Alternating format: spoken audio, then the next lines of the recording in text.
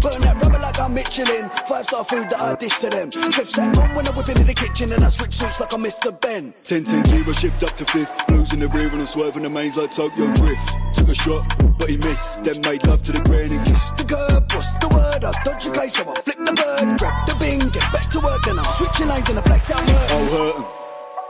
One thing's for sure and two things for certain. Money gets made and the packs I'm serving. It mess with a cake and I bet him a burger. Welcome back to the What Will Fergie Do podcast. I am your host, Holu Jimmy. We're missing Mr. Francis today, but I am joined as usual by the man who loves to introduce himself.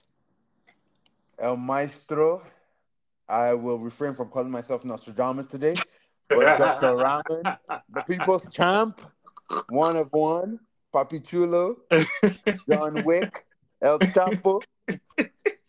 Don't let all these names distract you from what happened on Saturday, though. Hey, you know what? Actually, that's a good segue. Speaking of what happened on Saturday, the game ended United 3. Brighton 1. Psych. Yo, wow. We got that work. Brighton beat us. So funny stat is like the last team to beat us at home was Brighton, and they've done it again. First game of last season. Yep. So under two different managers, they've given us the work at home in two back-to-back seasons. But I think was it the guy that got fired from Chelsea? Yeah, Potter was the one last season. Hi, Potter. Yeah. Wow. Okay. Yeah. I was surprised. I thought he already joined. No, because he joined kind of like a couple of games in, right? That's when Potter. Really? Okay, that makes sense. So, yeah, apparently we've lost to Brighton in the league, I think 4 consecutive times. Yeah, that's what I heard in the broadcast. It's like, kind of crazy. Apparently, Brighton is giving us work. Anyways, the game ended Brighton 3, United 1. There are a lot of things to go through in this game, but I guess we'll just start with like the overall how the game played out. You could argue that all 3 goals were kind of in similar fashion, in which all of those goals look the same. Yeah, in which our midfield for some reason fails to come back to cover for the defense, and then you have like an overlap in terms of 3 players trying to guard like 4 players or 5 players, and that's, to me, that's how all the 3 goals went. And especially for that first goal, you get the dummy from Pascal Gross, and no, that's the second goal. That's the second one. The first one is Walcott. No Walcott though. Sorry, Welbeck. Yeah, but it was passed. The ball got crossed in from that new guy. I can't remember his name. The black guy. So the first goal. Oh, yeah. Not the skill, not the penalty. Yeah, I'm talking about. So Pastor Gross did a dummy, Rich Ford, Martinez, and then what's his name? Welbeck scored a goal. You know what's funny? If Welbeck wasn't even there, he had Mitoma right beside him, that would have just tapped that boy into either. So you had 2 players that could have scored that goal. But anyways, they gave us work. Brighton were up by 3 goals within 60-something minutes. With 6 shots on target. And this is a team that averages around 22 shots in the first 4 games of the season. So that should let you know how easy we made it for them to score us. But I think one of the things I actually want to start with you, and again, when I'm saying this is not me saying ETH out, but I feel like ETH there has to be some criticism of the way ETH sets up this team. And I'm not even talking about the main setup, but I think for me, the thing that I noticed is the lack of tactical changes that happens during the game, because we started off great. The first 15 minutes, to me, arguably would be the best that I've seen the team play this season. And then Brighton's coach made a couple of adjustments. Welbeck pulled towards the midfield a little bit. And then for some reason, ETH just failed to make adjustment. And we considered the first goal, we considered the second goal, we considered the third goal. It made no changes. And even some of the subs, for those who watched the game, they were booing the sub. Not because they were booing Tony Marshall for coming in, but because they were booing the fact that he took one of the positives that were happening in the game. But I'll start with you, Larry. What are your thoughts on the fact that, again, this is not the first time we're saying this, that ETH for some reason fails to make proper in-game adjustments, when we're playing these kind of games. Like the first game against Wolves, I think we got lucky, but we won. We're like, okay, it's just the first game of the season. Second game, we played. Was it Arsenal the second game? No, we've lost 3 games. Tottenham. We lost to Tottenham. Yes. Second game, we're like, oh, it's just 2 games in the season. Third game, we lost to Arsenal. Fourth game, we were down 2 goals to a team, to Nottingham Forest. We came back and won. Mm-hmm. And then this is the 5th game. So, like, we can't just say, oh, it's just beginning of the season anymore. Yeah, I agree. I'm sure I'm in the minority here, and it's a shame that our boy Lollipop couldn't pop up today, you know. But I'm trying to separate 2 things. Like, I think that game, I'm talking about the game against Brighton, is a very difficult pill to swallow. Because, again, you lose that game. You lose to Brighton. And I feel like Brighton is almost like a trigger for United fans at this point. Not necessarily because we've lost to them, but because, at least in the United space that I live in, the United fans that I know, a lot of them look at Brighton and say, oh, their transfers, success, the way they play. So there's this. So basically, the consensus out there is that Brighton is a very well-run team, which is kind of like the opposite of what United is at the moment. Exactly. So there's that part of it, and they're not a big team either that spends a lot of money. So it's like when you're losing to them as convincingly as you are, it looks even worse than losing to like an Arsenal or Spurs that we just talked about, right? And you lose that game at home, right? But I also want to be fair in terms of aspects of the performance. Did we lose that game convincingly? 100%. The thing that I would talk about, like with regards to ETH, is I don't want to hear him well. It's not because I don't think we didn't play well. It's just because that's not the message I want to be hearing as a fan from my manager at that point in time. Now, if I look at the game itself, part of the reason why I understand not making those changes is because we actually had a lot of chances in that game. And it's hard to think about it now because part of the thing let me back up. I think with United, we cannot necessarily hold on to the fact that we had chances.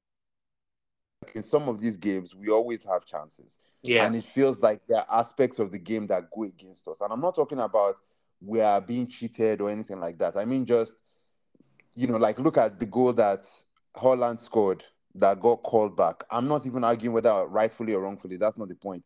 Just that was a very good team goal, right? Like when that goal went in, that's the kind of goal you want to be scoring.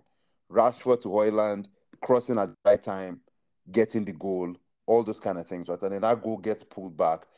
That's going into halftime. That could have been 1-1. And then maybe the second half is a little different, right? Hitting the bar, like some of the chances we had. So I think from a coach's standpoint, you're looking at it and saying, we're not out of the game in terms of the way that we are playing. The other thing that I noticed, especially in the first half, and to a lesser extent in the second half, because I think by then Brighton had asserted a little more control, we were winning the ball back in high areas off the press against Brighton, right? It wasn't all the time, because you see some of the goals that they scored were long passages of play where they had good possession.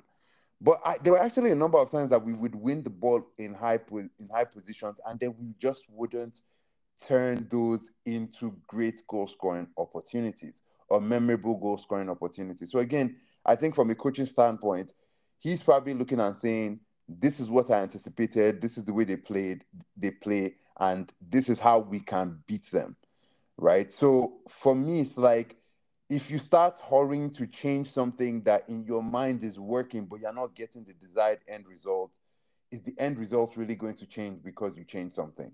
So if we are not finishing our chances, or if we're not, because I think as a coaching staff, what you're trying to do is put your players in good attacking positions and then give them the ability to say, okay, in this moment, this is what you're going to do, and this is the chance you are going to get. So, for example, if De Zerbi sets up Brighton, but Welbeck doesn't score that goal, he shoots and he misses, or what's his name, Gross doesn't do the dummy that takes away Martinez and Lindelof and doesn't score that. And you actually saw that, like, when Ansu Fati came in, he had some of those exact chances that these guys had, and he didn't score. So I think we are looking at it and saying, as a coaching staff, in the game itself, I'm saying there is some of this that is about the preparedness of the team, but there's also some of this that is about the confidence to finish some of those chances that we're getting. And I think I agree with you, like, to some extent, in that, like, yes, I'm not saying he has to be like make changes like in the first 20 minutes, but I'm like, do you know what time we made the first substitution? I guess that's my point. And it seems like that's something I have noticed with him. Like, but again, in that game, who do you take out? Like, even the subs, right? Like, I missed the beginning of the second half. Like, I think the last thing I saw was the goal, and then I missed it like 10 minutes or something. But even in the second half, who do you take out? Because we took out Casemiro, and maybe he took out Højlund first, which I understand, because he said he couldn't play full 90 minutes, right? So I understand that switch.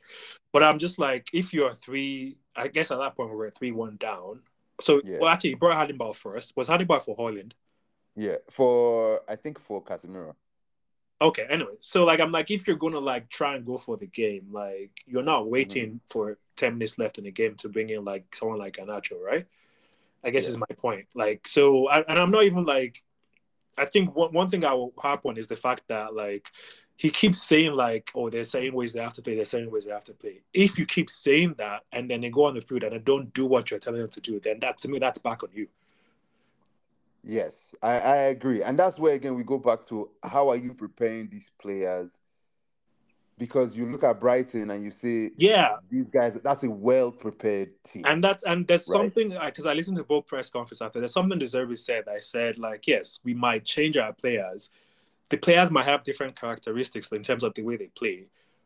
But the way they all play in the team the way the team plays in general will not change, even though they might offer something different, if that makes sense. I can't say I can say the same thing about United.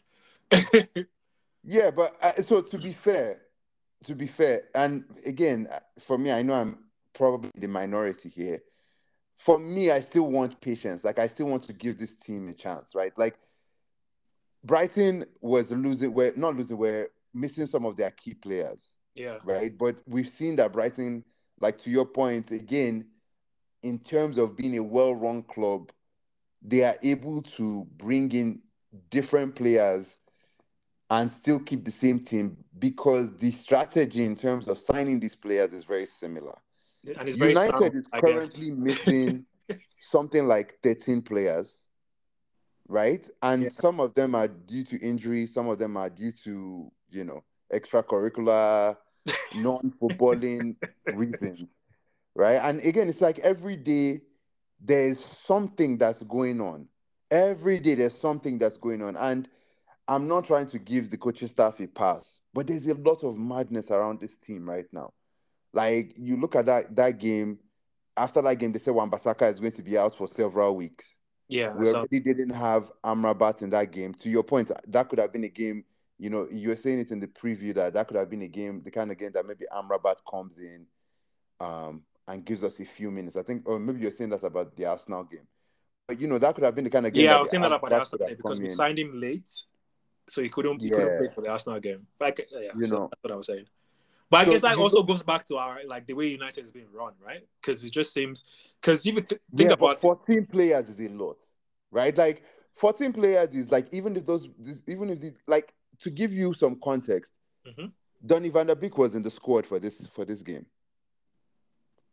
right? Donny should not be smelling a squad anymore. He should be out somewhere, like. And it's like Scott McTominay started this game. And I don't think Scott played badly. Like, I don't want to put it on him. But, like, you look at that first goal, for example. Yeah, he didn't cover, And it's like, Scott, you're not really in this team for your vibes. You are not here for your checkers. Yeah, in there to run. run. You are here for your energy. Like, that cannot happen. You know, and so for me, like, you lose something when you don't have these players. Like, Bruno ended up playing on the right, which we've complained about, but it's like, you know, are you starting Pelestri there? Are you starting Garnacho there? He decided to go with Bruno, you know, and so for me, it's like, I'm not making the excuse of the players. I'm just saying that the turmoil, you know, after the game, there was a report that came out that they were fighting in the dressing room. Oh, I didn't even see that one. Yeah, apparently Bruno, I don't know how true this is. Let me put that out there first. But there was a report that came out that Bruno and Scott got into it, and Martinez and Lindelof also got into it after the defeat, right? So for me, it's like, you're not just a team that is, like, look at Arsenal, for example, right? Arsenal is a team that is not necessarily playing the flashiest football at the moment, but they're winning. But they're winning, yeah. And nobody's talking, like, Havertz didn't start the last game, right? Rice is playing well. Jesus didn't start the last game. But nobody is talking about, you know, like, maybe a few Arsenal fans here and there, but for the most part, it's quiet. Like, nobody's talking about, oh, is Havertz going to be missing? Timber is out for the season. Is Havertz the right signing? Like, is Rice, like, all these things.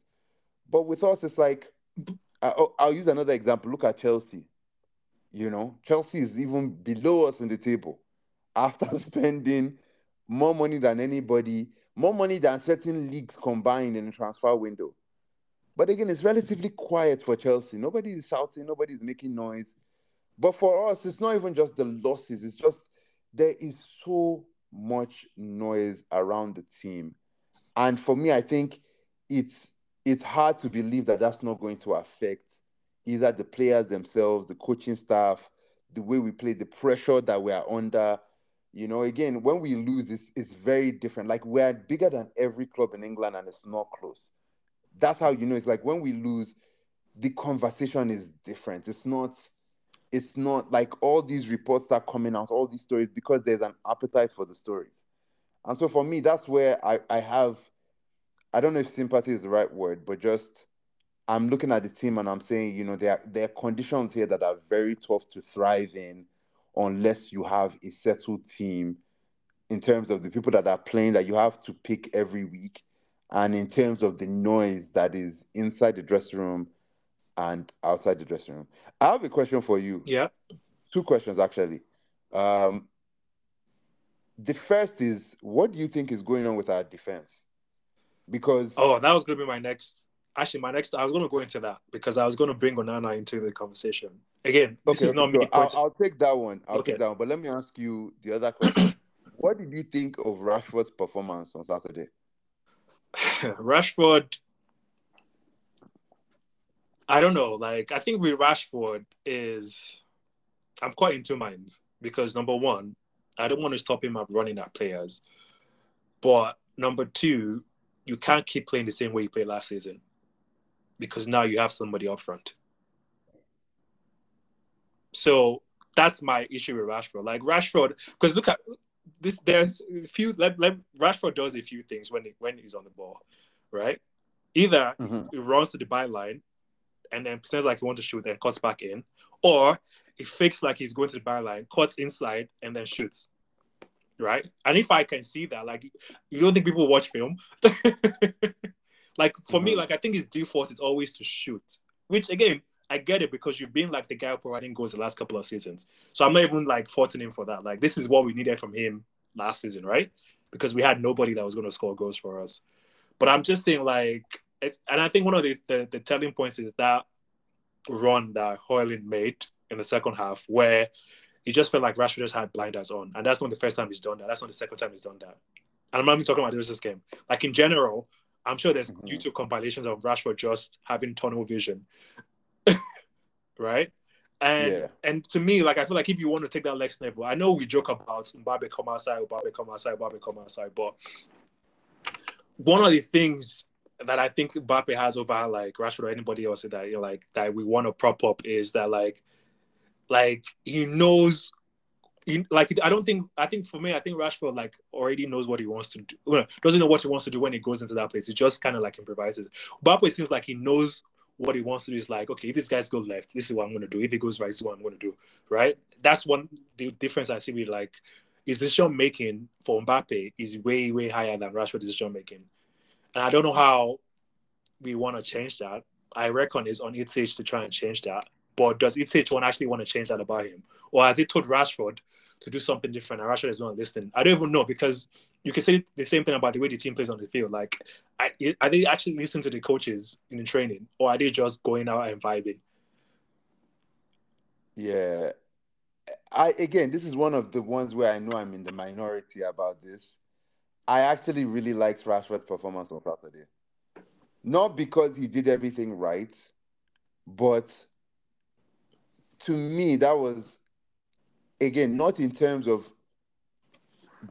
doing everything right or the final scoreline or deliverable, but in terms of the responsibility and saying, give me the ball, I'm going to do something. Yes, I agree with you there. That was one of the best, like, in terms of, because Rashford always did this thing. Okay, so first of all, for me, it wasn't just the responsibility. That's the first thing. But he actually successfully beat people a lot. Now, you can make the argument that there were some times where there were 4 people around him and he tried to do too much, 100%. Yeah. But just that, like, cutting edge of every time you give me this ball, I'm going to be a threat. I think that's the beginning of being a superstar, is the responsibility and actually being that threat. I think the biggest difference between Rashford and Mbappe today is much better finisher. It's not to say Rashford is not a good finisher. It's just Mbappe scores some goals where the threshold right now, you look at Rashford and you say, oh, Rashford, that's not a good shot. Yeah. Right? You should pass that ball in that situation. Meanwhile, with Mbappe, that like the amount of grace that you give him or the margin for error is so much more, because Mbappe will take shots from some angles. You know, like he will do a leg over, move away from the post and shoot and still score. Right? Yeah, like but I think what you just said there is very, very, very optimal. Like, and still score. Yes. So no. But like, so when I come back to Rashford, there are a couple of things. One is that I agree with you. There's sometimes where I felt like, okay, you can cross, but it's something you also said. Like, I think you don't want to discourage him too much because there's nobody else in the team that has that type of cutting edge. Yeah.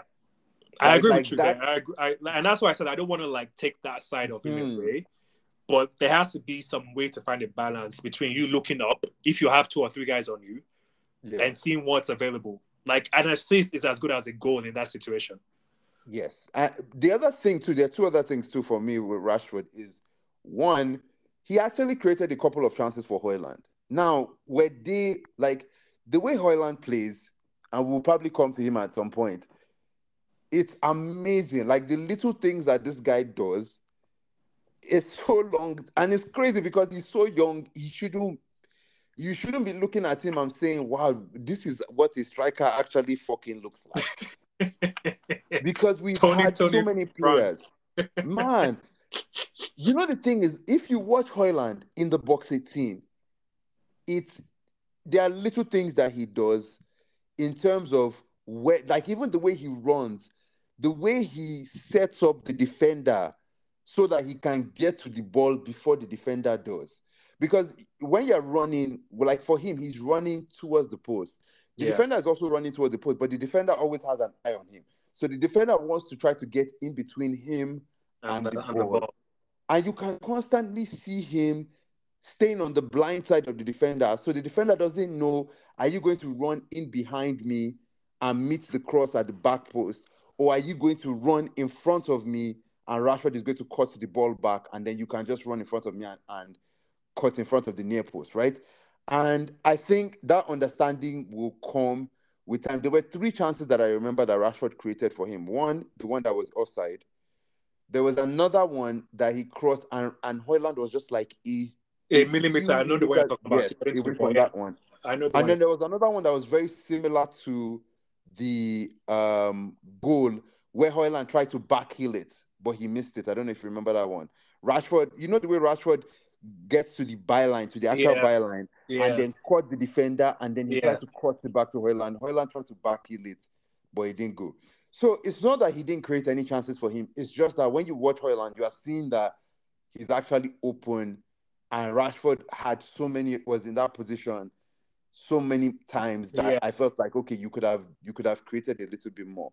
But the last thing I'll say is, if you notice in the goal that we scored that got taken away, I don't know if you saw the celebration when Højlund scores.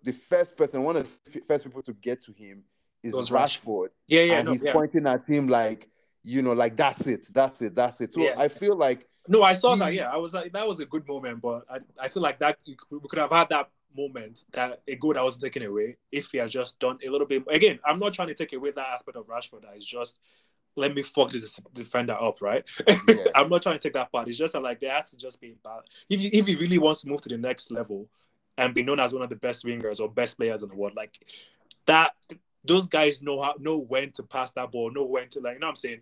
Or either that, or their shots, their goal scoring accuracy is higher. I guess is what I'm saying.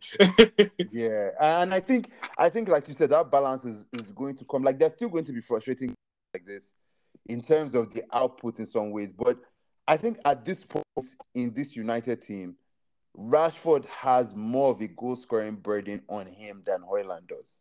Yeah, like our primary goal scorer is Rashford, and I think that's the way he plays, right? Like, I think in terms of getting used to having Højlund there and seeing, like, they're going to do film study, they're going to watch that, and then at some point he's not even going to look to see if Højlund is there. He's just going to trust that if I put his ball in this area, this guy is going to get there, right? And I think that trust is going to come over a period of time. So yeah, for me, I actually really like, again, not everything about Rashford's performance, but just that responsibility and the drive, like the threat at all times. Like, Brighton could not contain him. Like, he one-on-one, you can't leave Rashford with a defender one-on-one anymore. Like, now you need more than one person with him.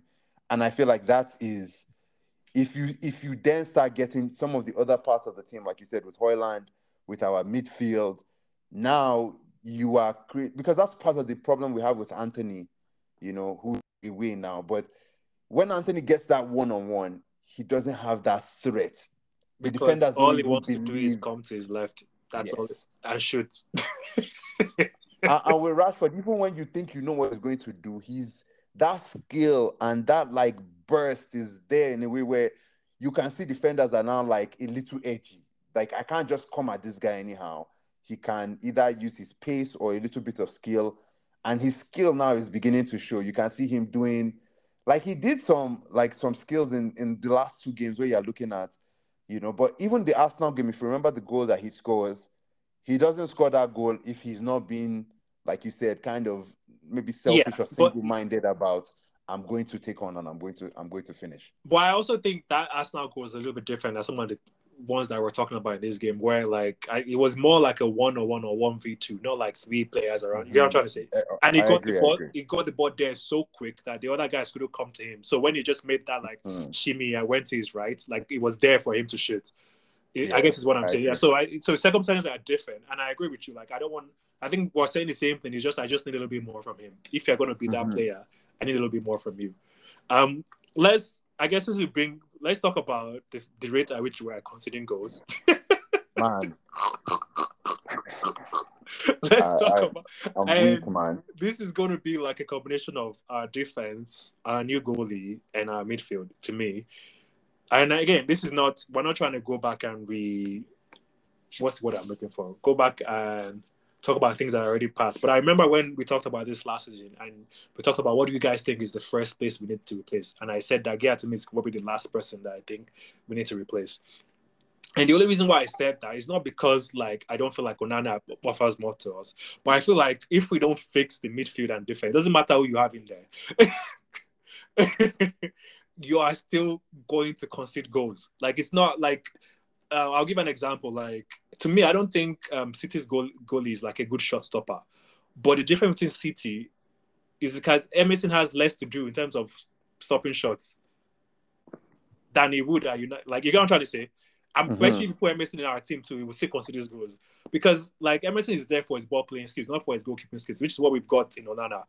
At least Dagia will still, even though he would let in those like easy goals, he will still stop some shots. I think on Onana. Nah, bro, stop. Like, and I've seen this narrative. I do not agree at all. At all. I'm talking about Onana now. There were at least 4 shots that he saved. Like, again, I told you about the Ansu Fati chances. Yeah. That were exactly like the other goals we conceded. Go and watch that game again. They were in the second half, especially. Well, I didn't finish. Like, when it was already 3-1, I stopped watching. Oh, okay. I had enough. I didn't see any of the Ansu Fati. Like Ansu Fati, yeah, no. To me, I can't look at. Okay, so there are a couple of things. One is again, when I'm saying it, I'm not blaming this on Onana. I'm just saying like it's a combination of the defense and the midfield, and the fact that it just seems like there's just plenty space in our midfield every time they counter us. I don't like. It's the same thing we've talked about even through preseason that Francis have been happening on that. That midfield is like they don't get back. You know what I'm trying to say? If we lose the ball, I get what they don't get back, and there's just space in there for them to do whatever they want to do. And if we're seeing that, you can't tell me like ETH hasn't seen that, and you can't tell me it's because Mason Mount is not there. That's why he's still happening. You can't tell me that either, because it happened with Mount there too. Yeah, I think to me it's alarming that we considered what we considered. We're already on -4 goals, and it's just 5 games in the season. 3 against Arsenal, 3 against Spurs. Or was it 2 against Spurs? 2 against Spurs, and then 3 against Brighton, 2 against Nottingham also 2 against Nottingham Forest. And then Wolves, but Wolves we got lucky in Wolves game their lives, right? But I think in almost every game where there are opportunities, it's like I'm struggling to figure out what's going on. I agree with you. Like when I look at, especially the nature of some of those goals, like you look at who is scoring these goals, right? Like Welbeck scored, but that goal was a goal where he ran from midfield to score. Yeah. Pascal Gross is also like coming from midfield score. Yeah. João Pedro, I think that shot was from outside the box. Yeah, it was from outside the box. Inside the box. Yeah, it was from outside. So for me, it's like these goals almost to look like very similar, where the crosses are coming in, but they are not coming into the area where you want Rashford to put it for Højlund, for example. It's coming behind the defense. Just a little behind. And I think the reason why that is because they know that that place is open, right? It's like why you think of Odegaard's goal against United. Same That's thing. how that goal was scored as well, right? So for me, it's like I'm looking at this team and I'm wondering like why are these deficiencies so? Because again, Brighton, to be honest with you, aside from these chances that I'm talking about, I feel like they almost scored with their first like 2 or 3 chances. I feel like honestly, I feel like Brighton didn't even have to go into like third gear or anything to beat us. Like I said, they had only six shots, 3 goals. Lock shop. And like of the 6 shots, I'm even talking about like some of those shots were one-on-one chances that Onana saved us. Like I can think of at least 2 or 3. I think. Well, I know that was one he saved with his leg. One from like Pedro. Yeah, like saved his leg. This is when they were 3-1 up, right? Like when we started trying to like. Yeah. You know, I remember that one before I stopped watching. Yeah. And so for me, it's just like, why? Defense was like offensively we struggled last season and we're struggling again this season. But defensively, is it personnel? Like, I don't think Martinez has been as good last season as he was this season. I also think another person who we're not really talking about, who hasn't been the same since he came back from his last red card suspension, is Casemiro. Oh, I forgot. You know what? I actually, when I was thinking about the question, I actually thought about Casemiro. Because that's one. Because 100%. before the last 2 suspensions, we were talking about every time Casemiro plays, we don't lose. Yes. You remember last season? I know. I remember. Like this is to me like post Carling Cup victory. Like something has just gone wrong with this team. Yeah, I think when I think of, because you always think when people talk about the spine of a team, you talk of the defense, midfield, the defense, the defensive midfielder, and then the striker, because those are like a straight line from each other. And I can say, okay, for me, I've really liked Onana, but Martinez and especially Casemiro, I always want to be patient. I don't think Casemiro this time last season I don't think Casemiro had even started playing for us. But no, so basically, only had like 2 months of good games for us. If you think about it, since he joined us. Post World Cup, he was still a little. Where was Carling Cup? That's what I'm saying. Like, it's like I think the last, like after Carling Cup, I don't think he has really impressed me. Like he might have had like a few games here and there, but like if you look at the overall like number of games we played and the way he's been, his levels have dropped. His levels have dropped for sure. Like in terms of, there were two things that Casemiro did last season that were magnificent when he was in good form. His ability to read where the danger was going to be. Mm-hmm. That's one. And then his ability to act once that danger was identified. Like the tackle, there's one more you're leaving. Get the ball. I have never seen so many players run past Casemiro in my life. And the third one is the ability, once he now intercepts that ball, to link up real quick, move the ball forward. Oh, and his passing. I forgot about his passing. Has gone. His passing has been horrendous. Like, and again, it's now 5 games into the season. It's hard for me. Like, I don't want to talk about, Amrabat coming into this team and saying, but like Hannibal came into that game. I'm not even talking about the goal that Hannibal scored. I felt like I saw a little bit more of an impact from Hannibal than I saw from Casemiro in the time that he was in that game. I didn't want to be the one to bring that up, but and so for me, it's like, I don't know if this is, I don't know if it's, preseason related, injury related, or this is just who he is now. I want to still give him the benefit of doubt, but I think we are getting to a point where, and again, can I ask a question? Benched. Do you think he has again? This, I know he didn't play where it was in the last season, but do you think this has something to do with the formation change? Because last season we played 4-2-3-1, right? And this season we're playing a little bit more. This weekend we played with 2 midfielders in like sitting positions. We played with Eriksen, but Eriksen also another thing, Eriksen, Eriksen is another turnstile, like. but because what I'm saying is like last season, like we had a lot more games with Fred and people who had more energy, right? If that makes sense. So I don't know. Do you think it has anything to do with that? But because I can't really explain. I don't think so. I don't think so because why like he's just down tools. Like I won't say down tools. That's a little bit harsh, but like he's just, I don't know. He's just like night and day. I feel like we've seen more bad Casemiro than we've seen more good Casemiro since joining. 100%. And I think the reason why I can't go to Eriksen at the moment is because when the things that we're talking about when we say bad Casemiro, they are visually obvious to us. It's different if they're playing 1-2s around you, and it's like you cannot physically catch up to the ball because it's so quick. Like the ball is always faster than the man. So if I play 1-2 around you and you're overcrowded, it's very hard for you to intercept. It's another thing if people are running at you and passing you. Or then what he does is that he does this last ditch tackle where he just jumps. Yeah. And the last ditch tackle is not getting anywhere. And it's like last season, that tackle was coming off and it wasn't even last ditch. He was getting that tackle without sliding necessarily. Yeah. And when he slides, it's like, okay, he's still getting it, but it's last ditch. Now, we talked at the beginning of the season saying that like, oh, Casemiro is going to get some red cards. The way he's playing, he can't even get red cards. You can't even catch the man to tackle him. You're not getting any red cards this way, So for me, I'm a little worried, but I don't want to overreact yet. Like I'm looking forward to some of our players, again coming back. At this moment, you can't even put Casemiro on the bench because there's just nobody else that can play. That's true.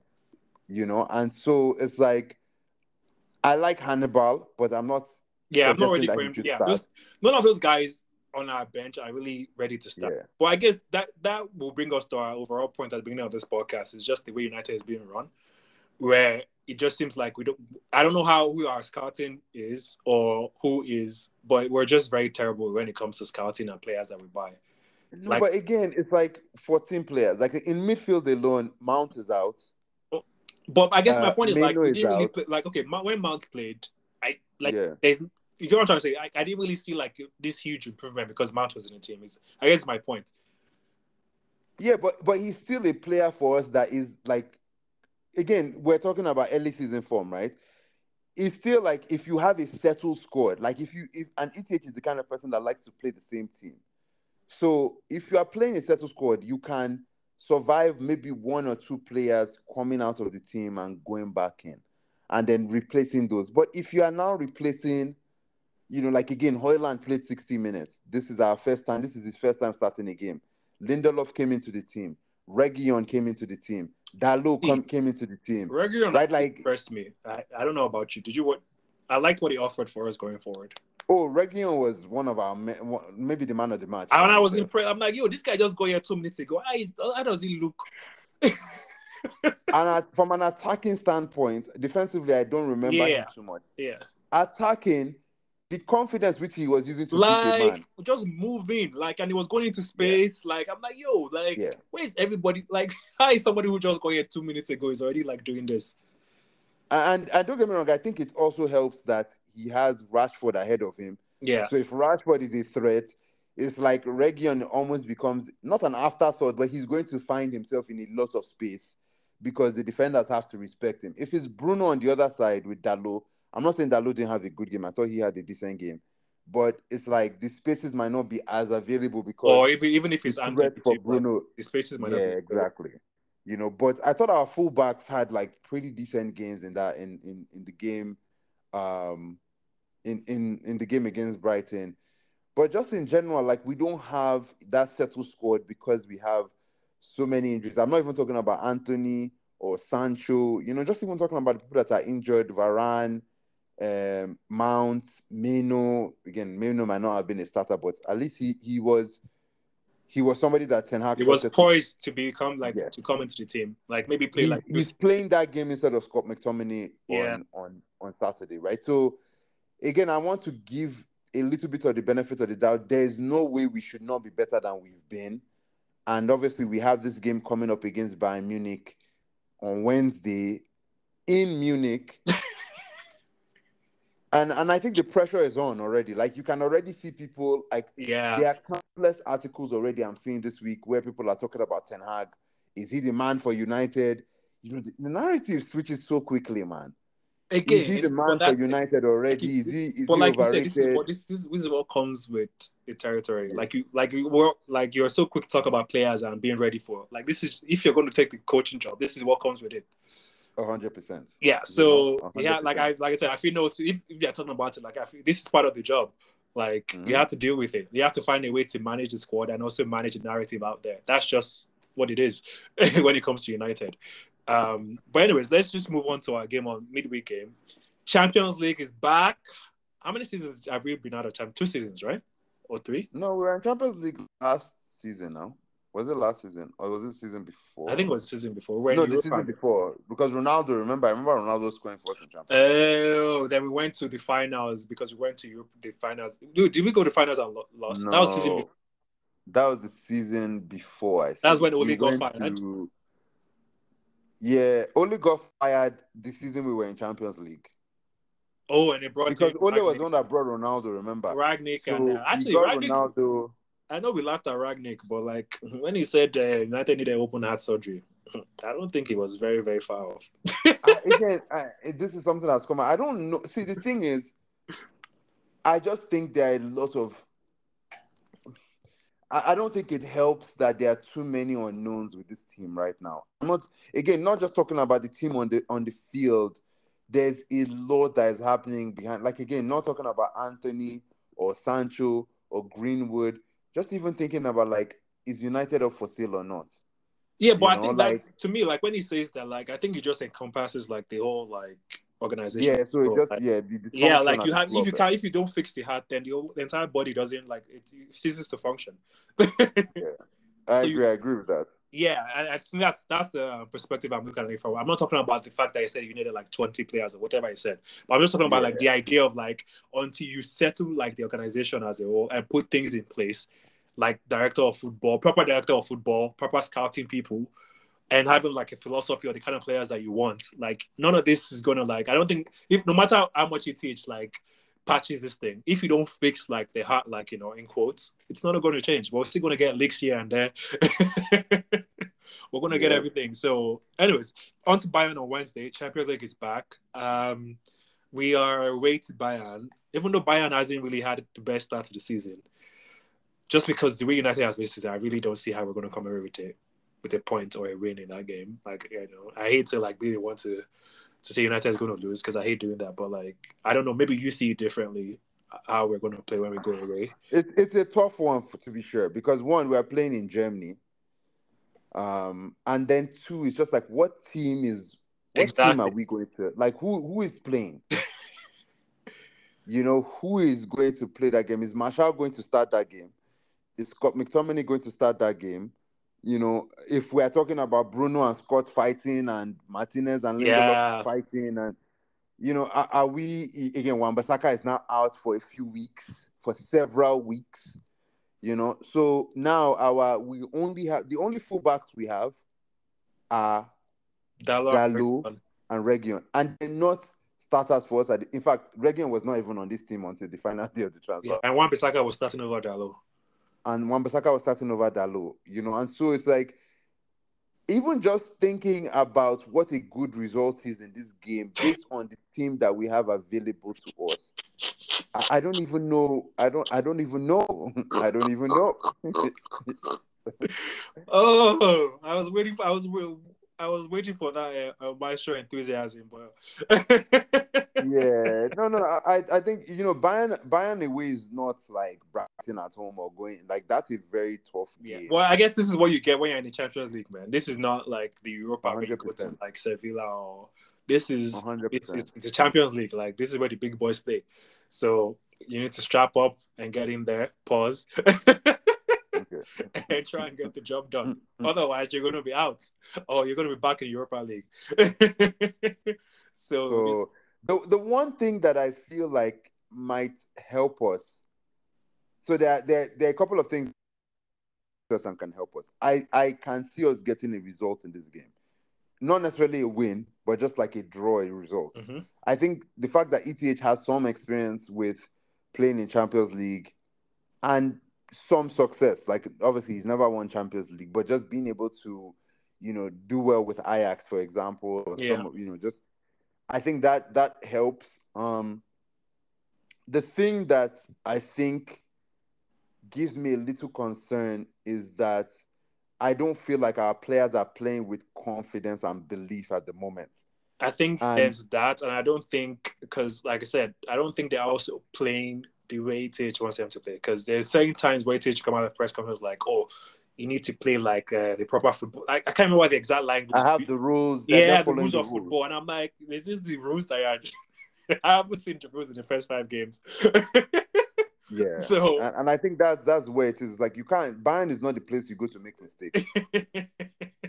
And this team, you know, again, we're hot and cold, especially away from home. We've shown a propensity that when we concede, down tools, we are like, yes, like we start spiraling in terms of, you know, it's like the players start getting in their heads. But when we're at home, it seems like we can manage it better. But again, away from home, we've struggled with keeping our heads in the game when things are not going our way. Well, let's jump right into it. Like, you know, again, we don't know who's going to start, but we'll try our best to name our lineups. I'll go first. Onana in goal. Dalot, Lindelof, Martinez, Reguilon, Casemiro, I'll go Eriksen. Casemiro, Eriksen, Bruno, Rashford, Højlund, because he got subbed off. And I think he should start Tony Martial on the left. Sorry, on the right. Yeah, that's my line. Because I think that's when he made his subs, Tony was on the right. Anyways, yeah. So that's my lineup. What about you? I know, like, it's weird because there are links for Scott McTominay to Bayern that won't go away. Like, it's as of yesterday. They should come and take it. Or no, maybe today actually. That I'm still saying that Bayern is very interested in Scott McTominay. So that's one to watch. Maybe we should play him so that they can. You sure? Maybe we should No. We shouldn't play him. No, we shouldn't play him. That's what they call spoil markets. I'm going to start Scott in this game just because I think we need an abundance of midfielders. I don't think we're going to put out an attacking lineup for this game.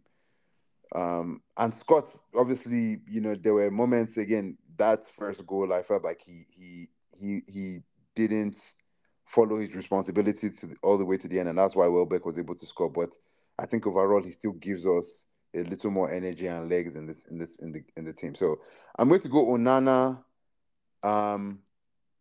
Maguire. No. Yeah. I'm going to go Lindelof and Martinez, Region and Dalot. In midfield, Casemiro, Scott, Eriksen, Bruno Fernandes. On the right, Rashford on the left, and Højlund in attack. Before I give my prediction, before we go to predictions, I just wanted to quickly talk about Højlund, or just say, like, man, for somebody that has only started one game for us, game and change, and 20 years, yeah, man, it's remarkable. Just even his hold-up play is remarkable. Yeah. But the running in behind, like when we're on the counter, the just aggression that he runs with, man, like, nah, it's almost like and again, I don't want to get ahead of myself, but yeah, I've almost forgotten what a striker looks like, to be very honest with you. Like, that's the feeling that I got when I was watching him was wow, like, people can hold up ball like this. Well, let's hope we know what to do with him. And when I say we, I mean like the players around him, right? Because there's no point making those runs if you're not going to feed him. Yeah. But anyways, scoreline prediction, I will be hopeful and I'll go 1-1 to a draw in this game. Like, we need a point in this game because we need to hold off as long as possible until we get our boys, like, the full team back. So this is just me wishful thinking, but 1-1 to United. What about you? First of all, I'm going to give Lollipop's prediction on behalf of him. I know he's not here to defend himself, but I can read that nigga's mind like chess. I know what this nigga would say. So I would do Lollipop's first. So Lollipop's prediction would have been 2-1 to Bayern Munich. That's actually very, like, spot on. Yeah, 100%. And then I'm going to give my own score prediction, and I'm going to go 2-2 in a draw in Munich. Expect some late goals at the end of that game. Hey, you could take that to the bank. To the bank, bro. Cash money records. Just tell them Maestro sent you. They know me, They know me everywhere. Just any local bank would take that. Just take it to the bank with you. Anyways, this brings us to the end of today's episode. Thank you, as usual, for listening. Give us a follow on socials at What We Fake Do on Twitter, Instagram, and TikTok. Also, rate and review us. You can now do that on Spotify as well. 5 stars only. Anything less than 5 stars, keep it to yourself. Y'all know the vibe.